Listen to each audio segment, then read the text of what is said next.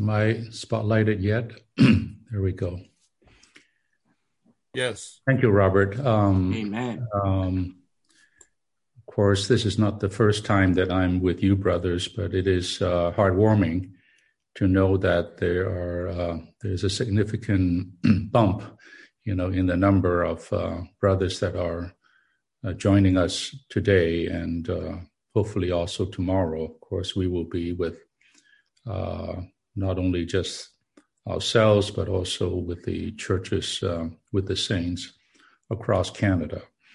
I consider these times of fellowship to be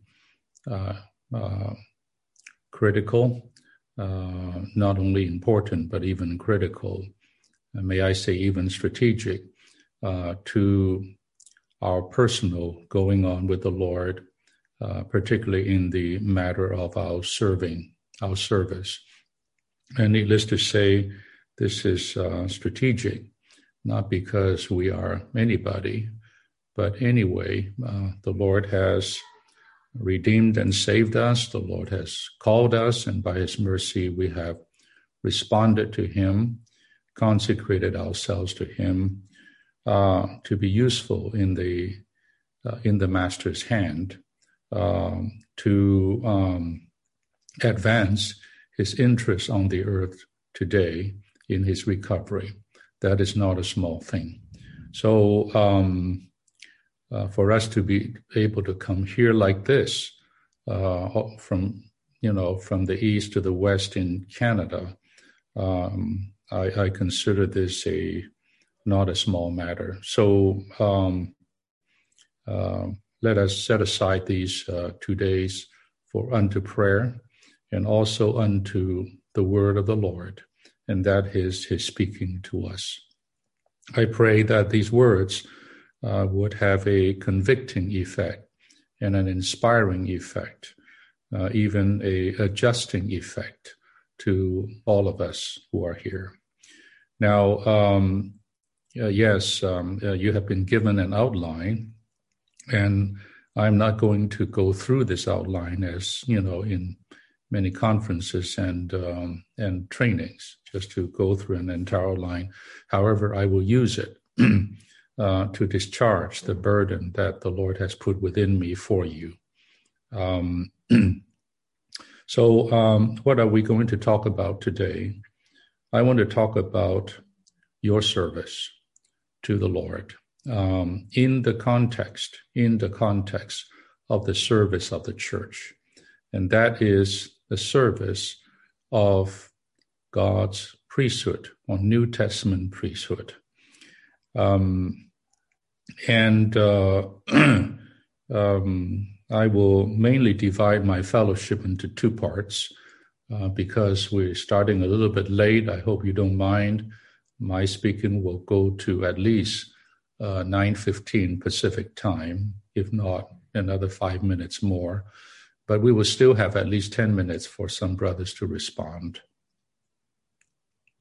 The first part of my speaking, I want to talk to you about God's economy, or God's plan, insofar as what he wants to gain in a nation, in a kingdom of priests. This is consistent both in the Old and in the New Testament with Israel and of the church. It is consistent. Indeed, it is something that will, this matter of serving the Lord as a nation or a kingdom of priests, will last actually through eternity, at least through the millennial kingdom, if not through eternity in the New Jerusalem, where in verse 3 of chapter 22 of Revelation it says, "And my slaves will serve me." There it is. In the New Jerusalem, there will still be slaves. Of course, these are happy slaves. Nevertheless, these are still slaves of Christ, the slaves of God, and they will serve him. I love this verse, to have such a eternity to look forward to, where we're not only there and enjoying the tree of life, drinking the water of life, being shined on by the light of life, with all the blessings that we see in the New Jerusalem. But there is this one thing, that there is still a temple there. Well, that temple actually is the Lamb, a person. And that means when there's a temple, there's a place of worship rendered to God.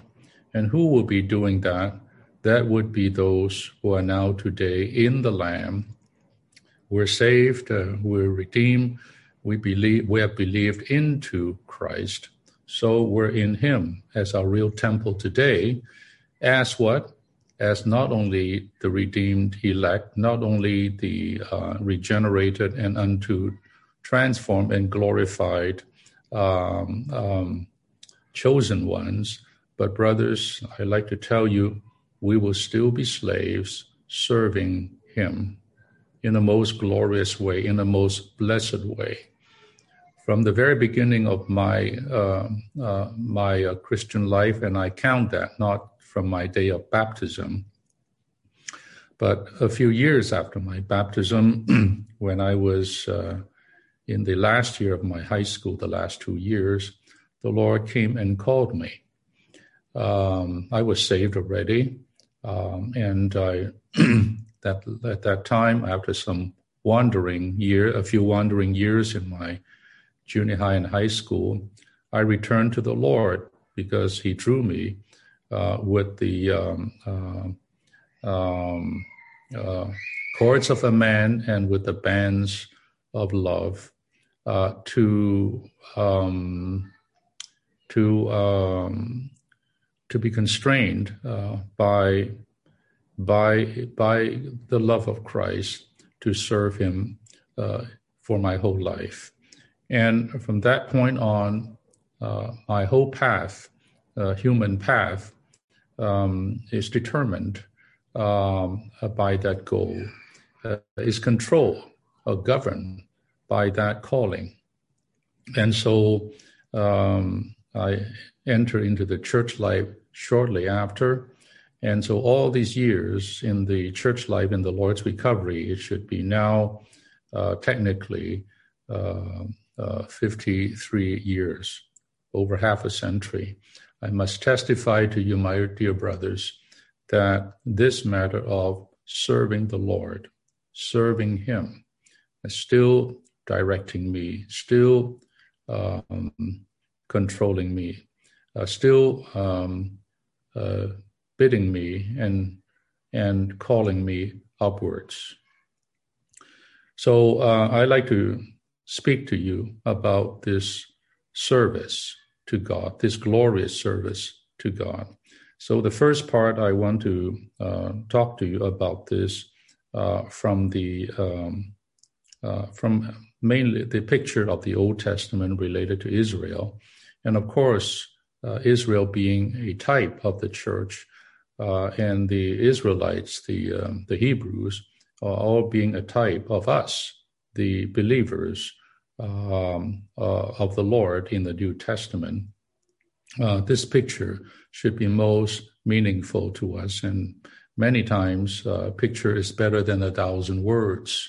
So I hope to show you this picture and to refresh us, to recalibrate us in this matter of our service to the Lord today, in this age, in the churches, in the church life, in the Lord's recovery. Then I would like to say something about what our services are. Of course, what are the aspects of our service? What do we do? We have this outline concerning all the ages for God's move. I will talk a little bit about that to define and to give some details and some principles concerning how we serve the Lord in the church life. Of course, these are all great subjects, and I'm not here to expound the details, but I hope the Lord would inspire us. The Lord would actually call us again this weekend to himself. Now, my first burden for you is, brothers, not a small thing, 600 plus sign up. Even right now, the number of participants here is over 500 just in this meeting. I don't know what is the total number of saints in Canada. It has to be 3,000 to 4,000 saints. So to have 600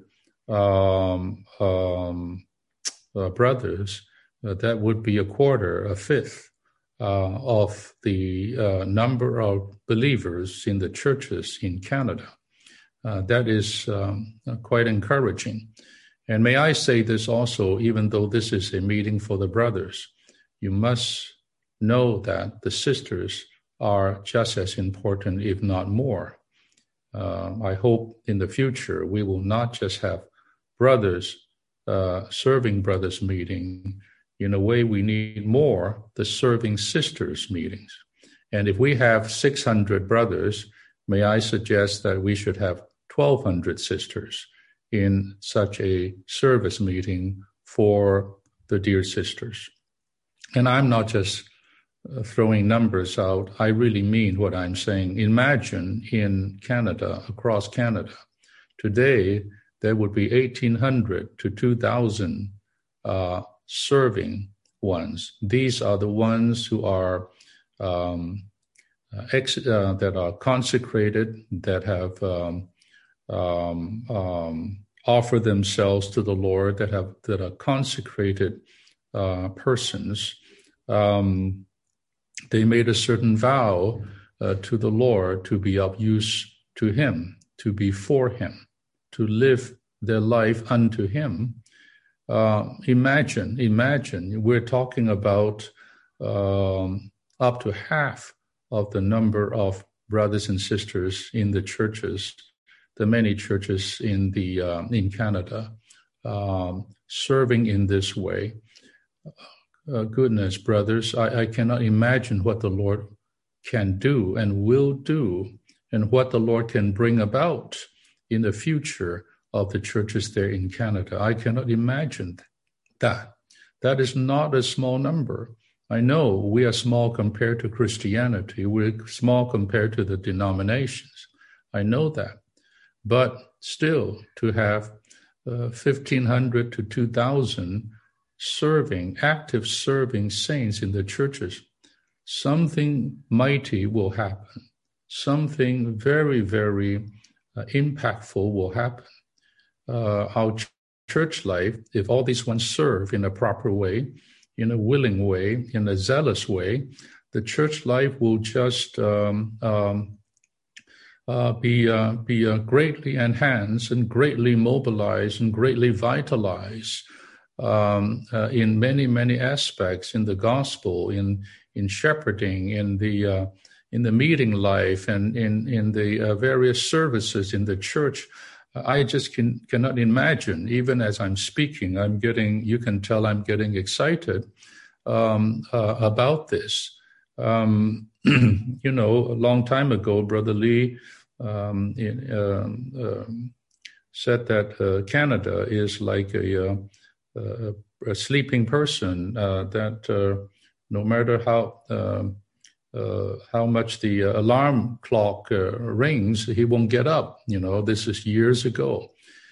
I like to declare that is an old Canada. This is not the present Canada, and this is absolutely should not be the future Canada.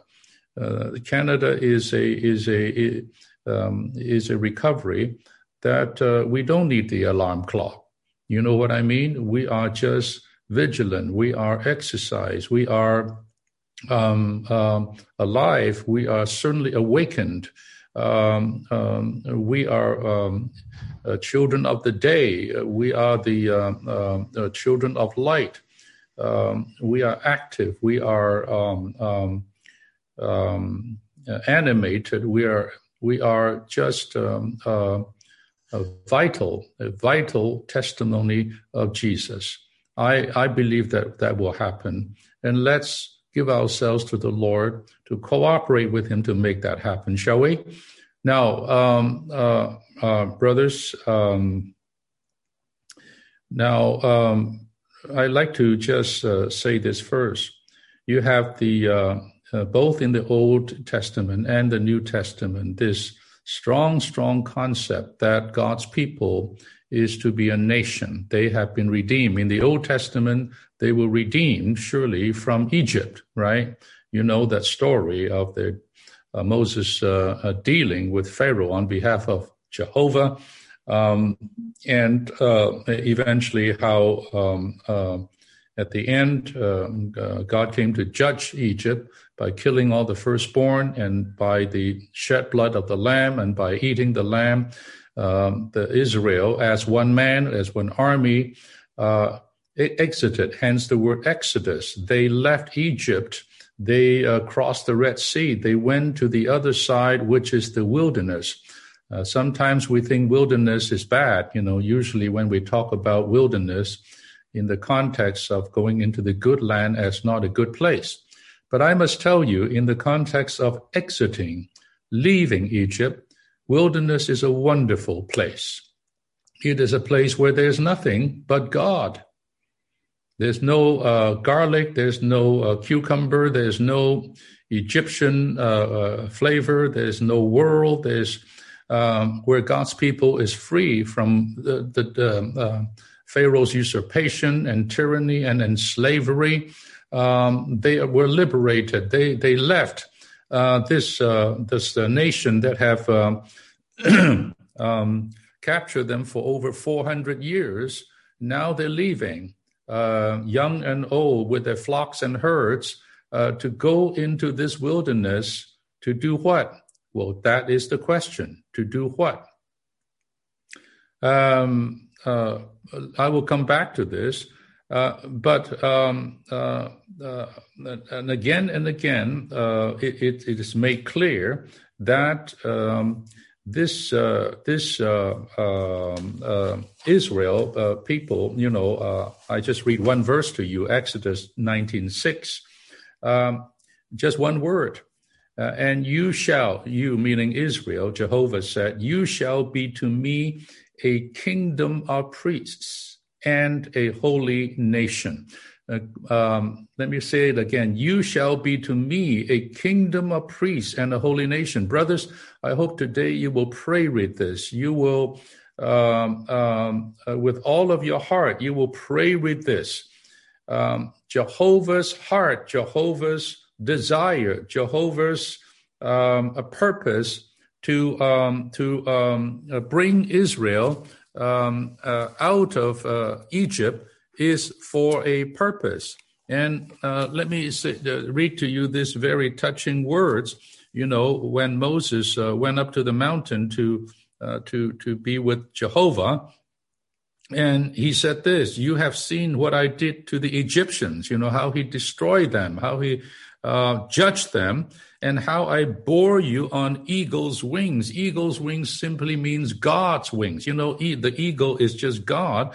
God himself is like the eagle, and he has these wings, and he bore all the children of Israel on those wings, on himself, and brought you to myself.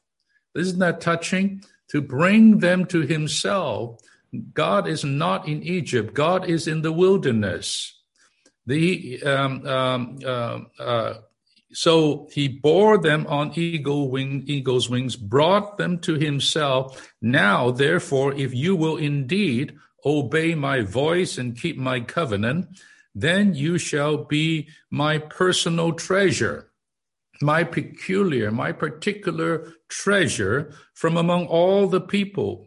For the earth is mine. Yes, there's a whole earth with many, many races, many, many kind of people, many, many nations. But you, amongst all those people, are my personal treasure. You are peculiar to me. You are particular to me. You are special to me.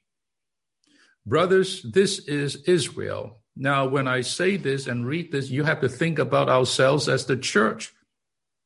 Christ loved the church and gave himself for it. He was the merchant who did not spare all, who gave his everything. He sold everything to gain this treasure, this pearl of great price, this treasure in the field. He is not only saving the field, he did, but he's after a treasure. Dear brothers, we are the church of God. We are his particular treasure, even his personal treasure, like Israel of old. And verse 6, we come to this verse, you shall be to me a kingdom of priests and a holy nation. These are the words that you shall speak to the children of Israel. So you can see here, brothers, God's saving us, Israel, and redeeming them from Egypt is so that they can be his, for his enjoyment, right, for his satisfaction, and so that they will be to him a kingdom, a priest, and a holy nation. So there are two things here. Number one, a priesthood, a corporate priesthood, a priesthood for what? For serving him, And when we talk about serving, brothers, both in the Old Testament and the New Testament, you have this clear implication or meaning or definition, and that is worship. When we say we serve God, that is equal to saying we worship God. We worship God by serving him, and when we serve him, we worship him. It is not just to accomplish something. It is not just to do a bunch of things. It is to render him worship. God desires worship. He wants his people to worship him. And let me take this further. The real worship of God is the real enjoyment of God. When we say worship, we don't mean sitting in the cathedral, standing up and sitting down. We're saying a group of people that serve the Lord, serve God, by enjoying God, by enjoying all his provisions, by enjoying all his dispensing, and then they will what? They will be with God, and become a satisfaction to God. As God satisfies them, they satisfy God. And together with God, they enjoy each other and they find rest and satisfaction in each other in this way. That is the real meaning of worshiping him. And hence, that is the meaning of our serving him. So, brothers, serving the Lord is the highest enjoyment. You know, we have a song in the hymnal. We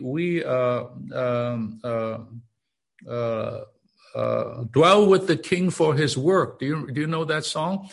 We dwell with the King. It is his work and not ours. That song tells us. That hymn tells us that serving the King, taking care of the business of the King, is the greatest joy on earth.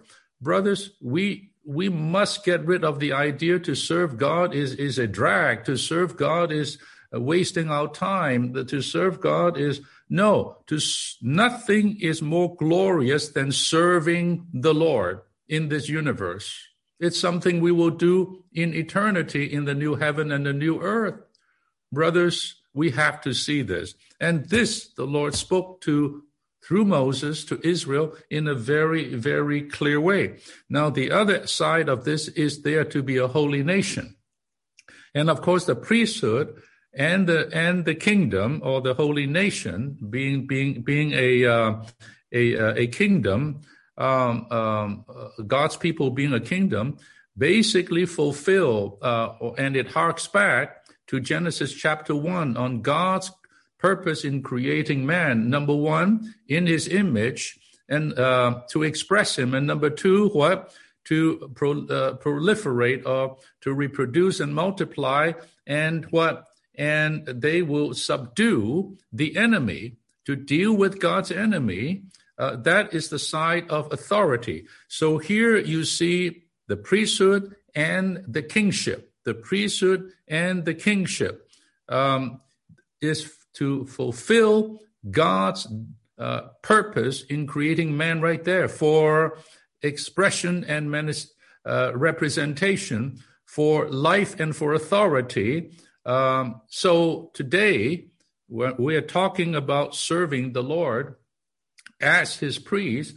His priest simply means that we are people who live in his presence. We are those who are enjoying himself as everything to us. Look at these priests in the Old Testament. They eat a certain diet. They are clothed with certain kind of priestly clothing. They live in the tabernacle. All these things provided by Jehovah for them. And of course, they do things. They maintain the tabernacle. They carried all the utensils. They erect the tabernacle. They take it down. They did many, many things of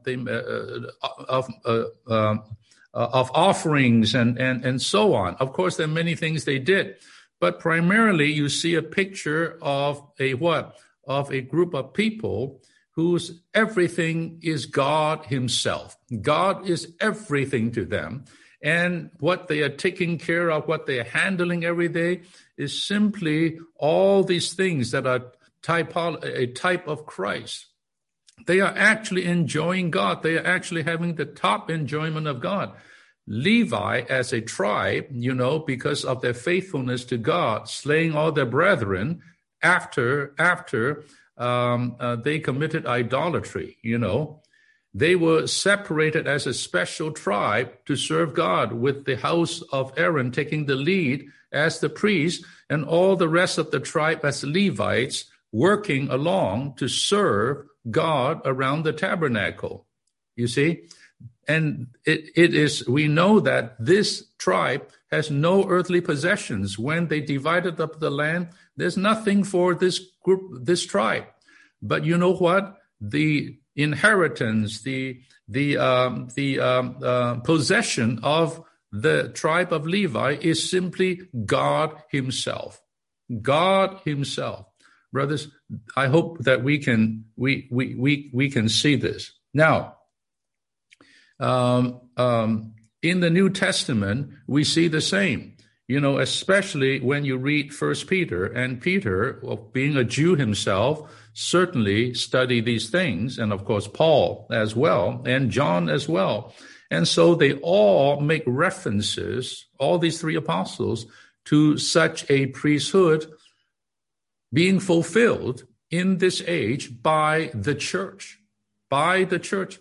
The church is the present-day Israel, is the real Israel. We know that, according to Galatians. And the church today should be that kingdom of priests. Indeed, in Revelation, John say, what? And we have been redeemed, and so on, released by the Lamb's blood, and we are made a kingdom of priests to God, and we will reign on the earth. Again, you see the two things, the priesthood and the kingship. We are saved, we are redeemed, my brothers, not just to go to heaven for sure, not even just to have a good Christian life, so to speak. We are redeemed to be serving priests, worshiping priests. This is the meaning of our life as believers. And also to be to be kings, reigning with him even today, reigning in life. And so we have been just redeemed and called out of every nation and tribe and people and tongue, so that we can be such priests. And let me project, in the millennium,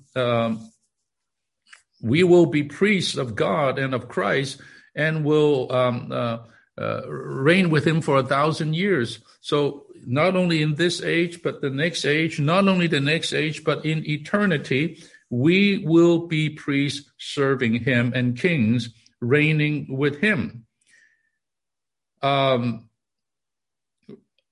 brothers, it is the same with Israel in the Old Testament and with the church in the New Testament. Now, I have a particular burden here in going back to the picture in the Old Testament of Israel in the story of them leaving Egypt and then serving Jehovah.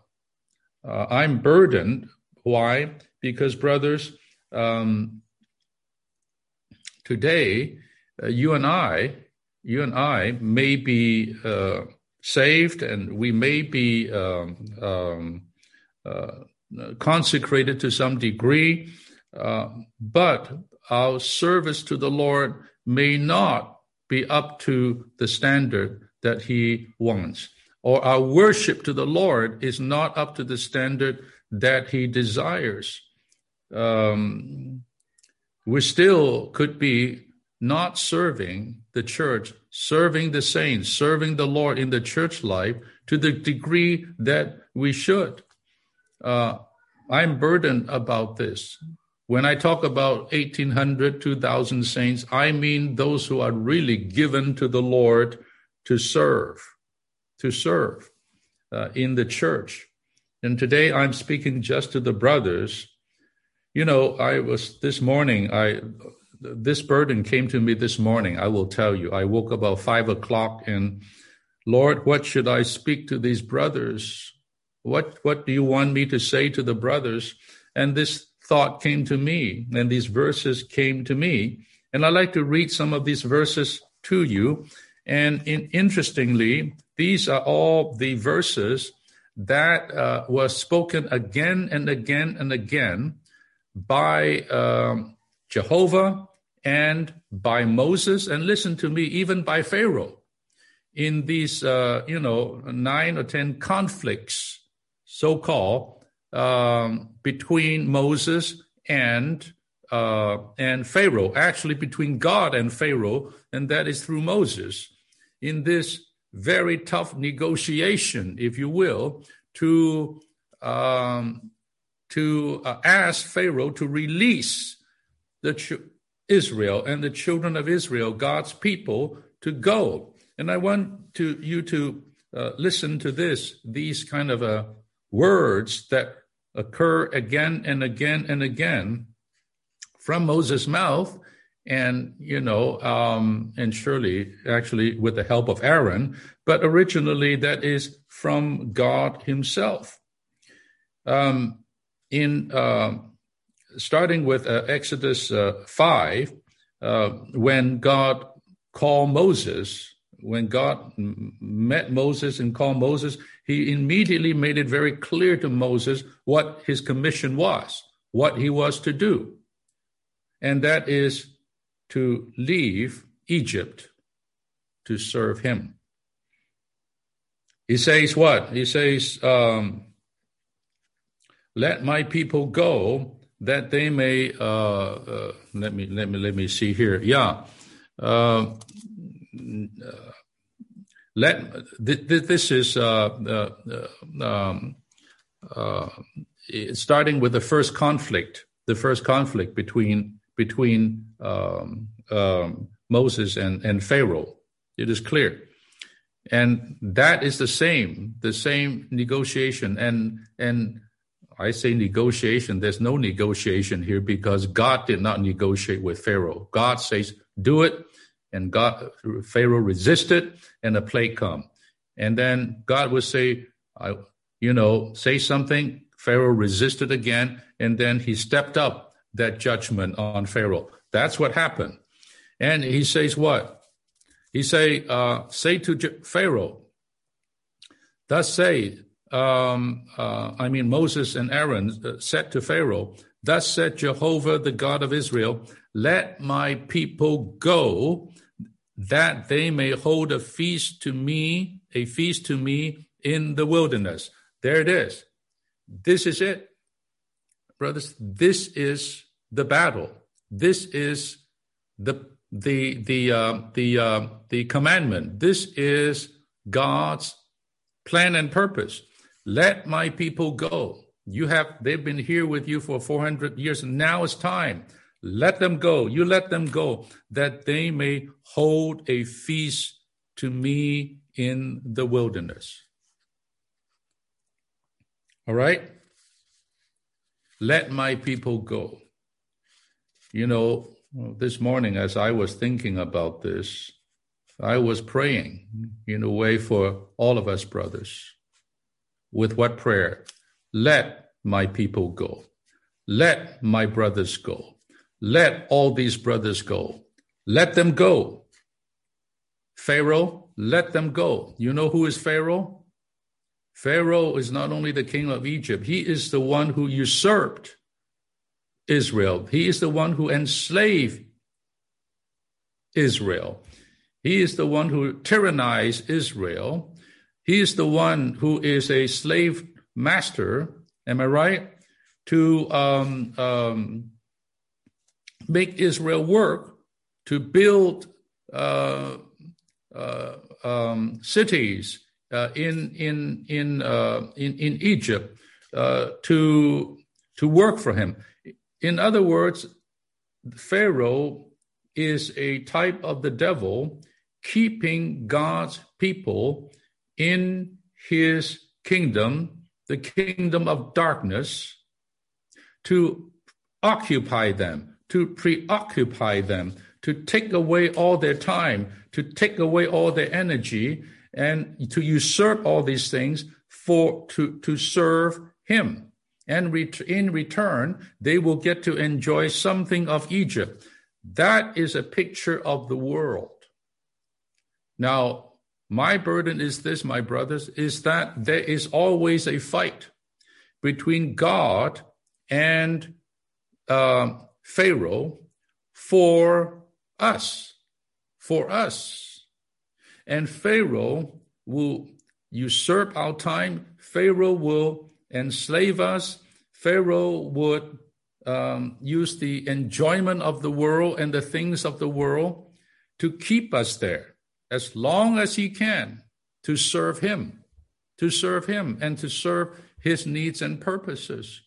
But God wants his people out. God wants to release them from that bondage, to release them from that usurpation, to bring them out from under that slavery of Pharaoh, to serve him. Israel is not to serve another king in another kingdom. Israel is not to serve Pharaoh.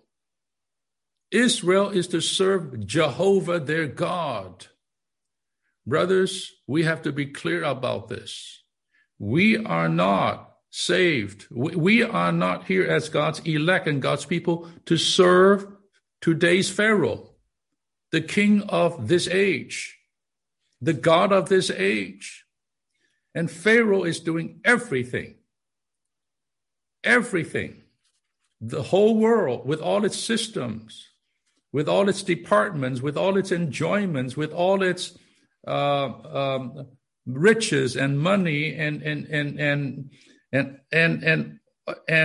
entertainment and all kinds of things to keep you, to usurp us, our time, our energy, our heart, basically to serve him, to serve Mammon, rather than serving God. There is a struggle for service in this universe.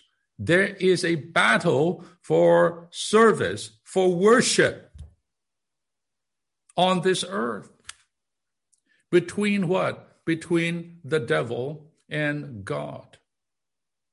I like to ask this question. Who are we serving?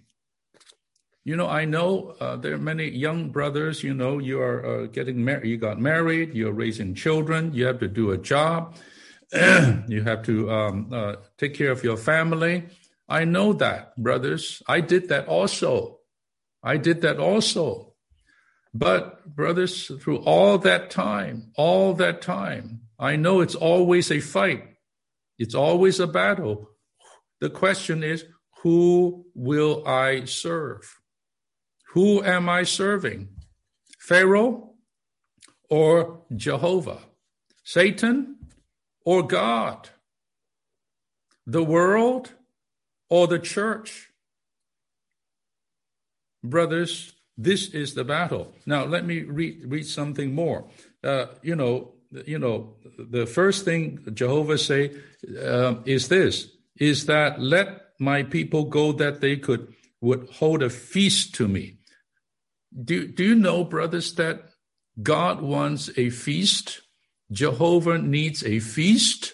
Well, we can say, well, you're God, the whole earth is yours, and you just do what you want. No, he wants his people. He wants us to hold that feast to him. That means to enjoy him in his presence. That's what God wants. Therefore, he wants his people to be sanctified, to be separated, to be released from the world, from Egypt. I will tell you today, the fight to serve the Lord is a battle with the world. It's the world that is preventing us from serving him. I'll just say it in plain words. Are we, if you are and I are in Egypt, we cannot hold a feast.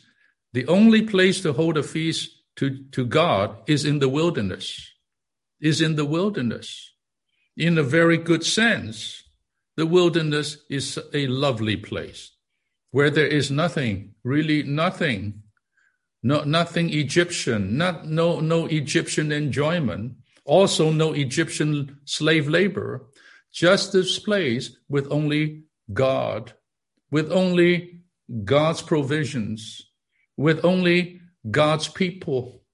And here we will what? Hold a feast to him. We will worship him. We will enjoy him. God will be everything to us, and we will be everything to him in this wilderness. Brothers, this is the church life. This is the church life. And then he talked about this. Jehovah, the God of Hebrews, has met with us. This is Moses' testimony. And now let us go a 3 days journey unto the wilderness, that we may sacrifice unto Jehovah our God. This is Exodus 3:18, when Moses was called. So the second thing that Jehovah said is, go 3 days journey. Go 3 days journey. That means a distance. Don't stay at the border of Egypt. Get away out of Egypt. Leave Egypt. Go far away into the wilderness and sacrifice unto Jehovah. I like to tell you that in serving the Lord, a very important concept and principle is what? We sacrifice unto Jehovah. We make offerings to Jehovah. There's all kinds of offerings. Later on, Peter, in chapter 2 of 1 Peter, he talks about we are a holy priesthood to offer, and we are a spiritual house to offer spiritual sacrifices. So you have in the New Testament absolutely fulfilling the type of the Old Testament today as that holy priesthood, that sanctified, separated priesthood from the world. We are here daily, all the time, sacrificing to God, making sacrifices to God, offering to God. You say, offer what? Well, you have to go and read the footnote there in 1 Peter 2. I will mention to you a few things here. That is in the New Testament. Number one, we offer our bodies, present our bodies as a living sacrifice. Brothers, to give ourselves, our time, our energy, what we have, what we are, to present ourselves in this practical way to God. Paul says it's the most reasonable service. anything less than that for us is unreasonable. So to present ourselves is making sacrifice, right? And then it says what? In the Old Testament, the sacrifices are all the types of Christ. And so for us to enjoy Christ and bring Christ to God, in the meetings, let's say, right? Whether it is the prophesying meeting, whether it's in the prayer meeting, whether even that's the Lord's table, we are there doing what? Not just meeting. We're there offering. At the, am I right? At the Lord's table, even we are there actually making the sacrifice. Paul says in Hebrews 13, the sacrifice of our lips, the praise and confession of his name. So, brothers, even to offer praises to God is a sacrifice. And then in the prayer meeting, do you know what we're doing there? We're there offering up what? The prayers. We are here to light the lamp, to burn the incense, to offer up and to offer up our prayers. That is the offering. Our prayers are offering. This is a service. That's why our prayer is a service. It's an offering. And then you know what we do at the prophesying meetings and meetings like that? We are there not only to mutually edify one another with our prophecies, we are there actually offering Christ to God as we minister to one another, to speak something of God, to speak even God and Christ to one another. We are there making offerings. We're there making offerings, you see? And then let me use another example of offering, to offer our material riches. In the New Testament, it's very clear. Paul consider this the believers' offerings to him, right? As sweet smelling savor offering to God, even to give the material possessions, to give, to make financial offering. This is not a small thing, brothers. This is to serve the Lord. So I'm making the point, in the New Testament, just like in the Old Testament, we are here, in the wilderness, church life, sacrificing unto God. Oh, brothers, this is the church life. This is the church life. And that's what we are doing every day and every week. And I will just say this. There, when Moses was dealing with Pharaoh, it's all about letting the people go. Letting the people go to the wilderness to make a feast with Jehovah, to sacrifice unto Jehovah. Let my people go. I am looking to the Lord and I'm declaring, Lord, let my brothers go. Let all this 600 brothers go. Let all the sisters go. Let all of your people go to serve you. And I'm very touched that at the end, Pharaoh, because he was dealt with because of all these plagues, he got the point eventually, reluctantly. Even the Pharaoh said this. Pharaoh said this more than once. He said, go. Now you go. Okay, go. Go and serve Jehovah. Even Pharaoh. That means God won. God won. Go and serve your God. Well, if I want to hear something from the devil, I want him to say that. Go, just go. Just go and serve your God. Brothers, Pharaoh is still there, holding us back, still usurping us, preoccupying us, so that we are not fully released. We don't have a fully emancipated heart.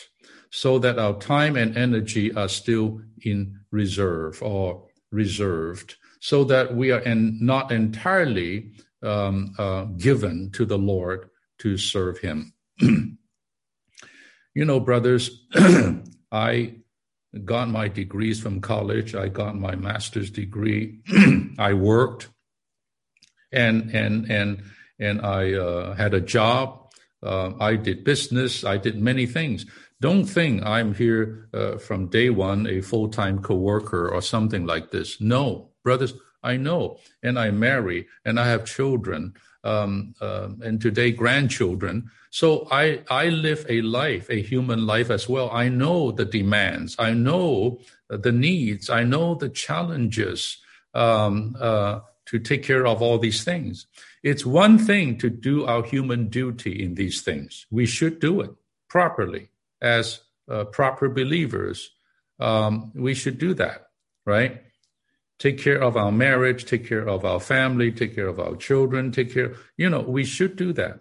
But brothers, be very, very careful, lest any of these things could be usurped to occupy our heart, to take away our time, to compete with our energy, so that we don't render unto Jehovah what is his, so that we cannot really wholeheartedly can say that I am here to serve God first.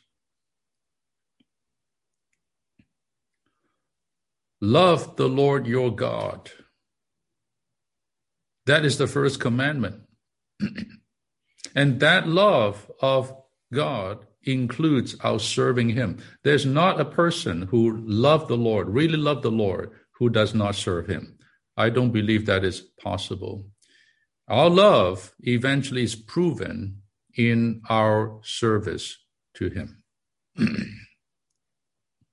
our living to him, and our service to him. Now, you can study these things. I would say this is the first part of my fellowship. And now I would like to get to the second part. Well, let me just say this. Today, the Lord is, I feel, the Lord's recovery is at a kind of threshold in North America, in the U.S., I believe in Canada. The Lord has done much in the past years to bring us to this point. Even after our dear brother Lee left us, departed from us 23 years ago, the Lord has done much, too much. Today, in the Lord's recovery, I'll tell you, we are so blessed with so much riches of the truth. Look behind me, all right? Look at behind many brothers picture. Look at these riches. We are swimming in the riches of the truth. Am I correct? And the church life that the Lord has given to us, not just spiritually for sure, with so many brothers and sisters, and even physically. Look, even in Canada, you have built several wonderful meeting halls. The latest one is in Vancouver, beautiful meeting hall. I've never been there. I'd like to go there as soon as possible. But all these are the Lord's blessing, even physically. Our families, our children, our wives and husbands, and the work, the jobs, all these are the Lord's blessings to us. We have to say, am I right? And brothers, today we are blessed in the Lord's recovery with an unprecedented one accord across the earth, for sure in Canada, and here in the U.S. And brothers, my question is, what is this all for? What is this all for? If this is not for God, for his need, for his interest, for his work, then brothers, we are squandering these blessings. We are not being faithful in spite of these blessings, I feel today the churches are really at a threshold of a new era of the Lord's move, where his testimony will even be stronger, where the lampstands of his testimony will shine brighter, where many more would be seekers and sinners will be brought into his testimony, his recovery, and so that the recovery will greatly increase. I believe that we are even looking forward, my brothers, to a new revival, to a renewed and revived church life, much more than what we have experienced ever, including the early days in Los Angeles or wherever. I'm not here looking back at good old days. I'm looking at glorious days ahead of us, ahead of the recovery. I don't think I'm just dreaming. If I'm dreaming, I'm sharing Brother Lee's dream. He said, I have this dream for a new revival, a great revival in the Lord's recovery. My goodness, brothers and sisters, here we are. You know what we need today, amongst other things, is what? Serving ones, serving brothers, dedicated brothers, committed brothers who are here to cooperate with the Lord, to coordinate with one another, so that all this can happen. Trust me, if 600 some brothers are all like this, are all fervent and zealous and given like this, brothers, I like to tell you, there's too much. The future is indeed glorious in Canada. Now, with just 10 minutes of remaining time, I'll be very quick to come to the other side. And there's something in your outline. You don't need to look at your outline. I'm not going through it. I'm just bringing up something. And here, we're coming to talk about service. I'm still talking about this concept of service. So, the Israel went to the wilderness, right, to worship God, to make a feast to God, to serve Jehovah. And of course, they were brought to Mount Horeb. The Lord given them the law. The Lord Jehovah make a covenant with Israel. And included in that, they are, in order for them to be this kingdom of priests, all right, this kingdom of priests to serve him in this kind of a way, there were many who had ordinances given by Moses, right? Including the pattern of the tabernacle, including the ordinances for the priestly service, including so many ordinances related to the offerings and many things. So you have in the book Exodus, Leviticus, and Numbers all touching this matter of the service of Israel to God. And here, I want to just mention this thing. It is in your outline. About the numbering of the serving ones, of the people of Israel, of all kinds and of all ages. This is a picture again of the church life, Just remember this. In Exodus, you have the Exodus 30, actually, you have this matter of the expiation silver that each man have to give, and eventually that silver is used for the building of the tabernacle, but it is for their ransom. This is so that they can serve. And in the book of Exodus 30, there's no distinction of what age and anything like that. Everyone is the same. Everyone is half shekel. So the point is, brothers, in terms of our redemption, our experience of Christ's redemption, we're all the same. There's no different. Young, old, we are all of the same value, if you will, in the eyes of God.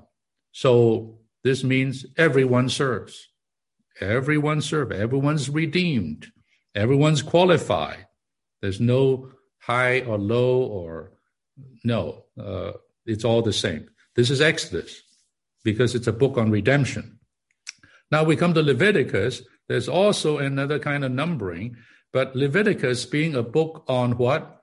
On consecration or devotion or vows. This is the book of Leviticus. There start to be different evaluations according to their age. So, you have time, you can look at them. Basically, you have those from 5 to 20. Well, those from 1 month to 5 years, and those from 5 to 20, and those from 20 to 60. You have these different age groups, and there is a value or evaluation placed on these different age groups. On the one hand, as redeemed ones, we're all the same, all right? But in terms of our what? Of our consecration, there is a different kind of valuation there. And here, the younger they are, 1 month to 5 years, their value is not that high because these ones are young, they are immature, they are not so strong, and therefore their usefulness in a practical sense is not as great. And those from 5 years to 20, they are valued higher, but still not that high.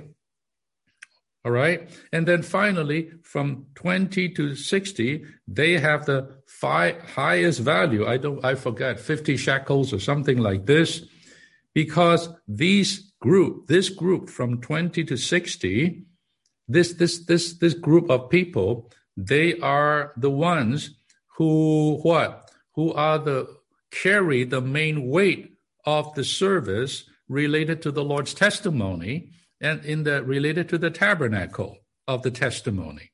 And that is the church life today.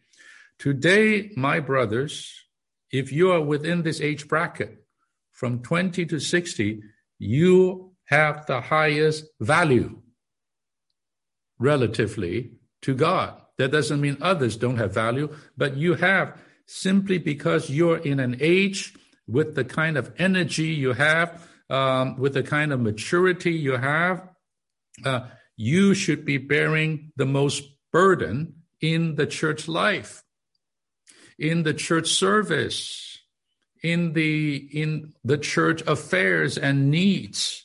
It falls on this group. 20 to me includes college age. You may say, really? I say, really. I remember when I was in college age, I was full-fledged serving in the church life, really. And then when I worked, when I went on, and all these years until now, I'm serving because I am the, Brother Lee say the waist, or the torso, or the middle part of the body. And indeed, the working saints are in this age bracket. I hope that this point is impressive to you. Then finally, in the book of Numbers, now we come to what? It is a book on what? A book on service plus warfare. Service and warfare. In fact, if you go read chapter 1 of the book of Numbers, you will find that what? You'll find that these two things are conjoined. The service they're talking about is a military service. Why? Because God has an enemy, and God has to protect his kingdom. And so there is simultaneously the need to fight God's enemy, and also the need to maintain the tabernacle. Today in the church life is the same. We need to what? Fight And I'll tell you, it is a warfare, right? The church life is a warfare. Our service is therefore a warfare. These days we're very burdened for prayer, the prayer life. I tell you, the whole matter of prayer is a warfare. It's battle. And at the same time, we have to maintain the tabernacle, that is the Lord's testimony, in so many different ways. The church life is so many different aspects. Let me mention these four main aspects, okay? We're going to talk more about it later on, maybe in the next session. Okay? Number one, the preaching of the gospel is absolutely a warfare. The preaching of the gospel, the bearing of fruit to gain the increase for the church life. Number two, the shepherding of the believers, the shepherding of the saints, the shepherding of the young, the shepherding of the weak, the universal shepherding of the believers. This is the second area of service. The third area of service is our meetings. The church is ecclesia. That means an assembly of God's called out ones. So if the church doesn't meet, there's no church. We are an assembly. So the meetings are important, whether it is meeting in the hall, meeting in the home, just our meeting. In Hebrews it says, do not stop the assembling of yourselves together. We are a meeting people. It is by congregating, by meeting, by assembling, we're here to serve the Lord and minister Christ to one another to build up the church. So that is the third area, our meeting life, our service in various diverse meetings. All right? And number four, I would add this, is in the various Levitical service of the church. There are many needs, right? We're still in a practical church life that needs to be taken care of. So at least I can tell you there are these four areas of services. So Numbers is talking about this service, which is also a warfare. Our meetings is a warfare. It is. We have to fight for those meetings, right? And shepherding is surely a warfare. Those who have shepherded know the kind of prayer we need to pray for the saints, how we need to fight for our brothers to restore, to regain the weaker ones or the backslidden ones or whatever it may be. And even to raise up the young people. Today, to raise up your own children is a battle. To protect them, to keep them, right? To be a proper person, to be for the Lord. So this is the book of Numbers. And in this, you have what? Mainly talking about age 20 to age 50. In this book. 20 to 50. And particularly from 20 onwards is so that you can join the military to fight, all right? And from age 25, listen to me, 25 is where you get trained. You get mentor. You have your apprenticeship from 25 to 30. And then from age 30 to age 50 is when you officially serve. Brother Lee actually say these are the middle-aged people, even 30 to 50. 30 and 50 is truly the ways. This is the serving age of the Levites and of the priests. 30 to 50, at the prime of their life, they are to serve the tabernacle to maintain God's testimony. That is the church life. And then you say, well, what about over 50? Well, the word does say in Numbers that they retire. But actually, it's not retirement in the sense they have nothing to do. They retire to another kind of work. And that work, according to Numbers, is to mentor and perfect these apprentices, these serving ones, so that they would know how to serve God in the tabernacle, in the church life properly. But the main ones who carry the bulk of the weight of the church life, the bulk of the weight of the meetings, the bulk of the weight of the gospel and shepherding are 30 to 50. 20 to 30 are not useful. They fight. Today, these college age and all that, they should fight on the campuses. They should gain many, many young people, students for the Lord, right? They should be doing this, and they should go to the full-time training to be more equipped, to be soldiers of Christ. Am I right? To fight for the truth, to fight for the church life, and to be trained and mentored perfected in a proper way. So I just say this much, brothers. Maybe this is a good time to stop here. I went over time. Forgive me. But brothers, I'm here just opening my heart to you. Time is short, but I'm not here just to expound the word merely. I have such a burden as I see looking forward to what the Lord can do in Canada with what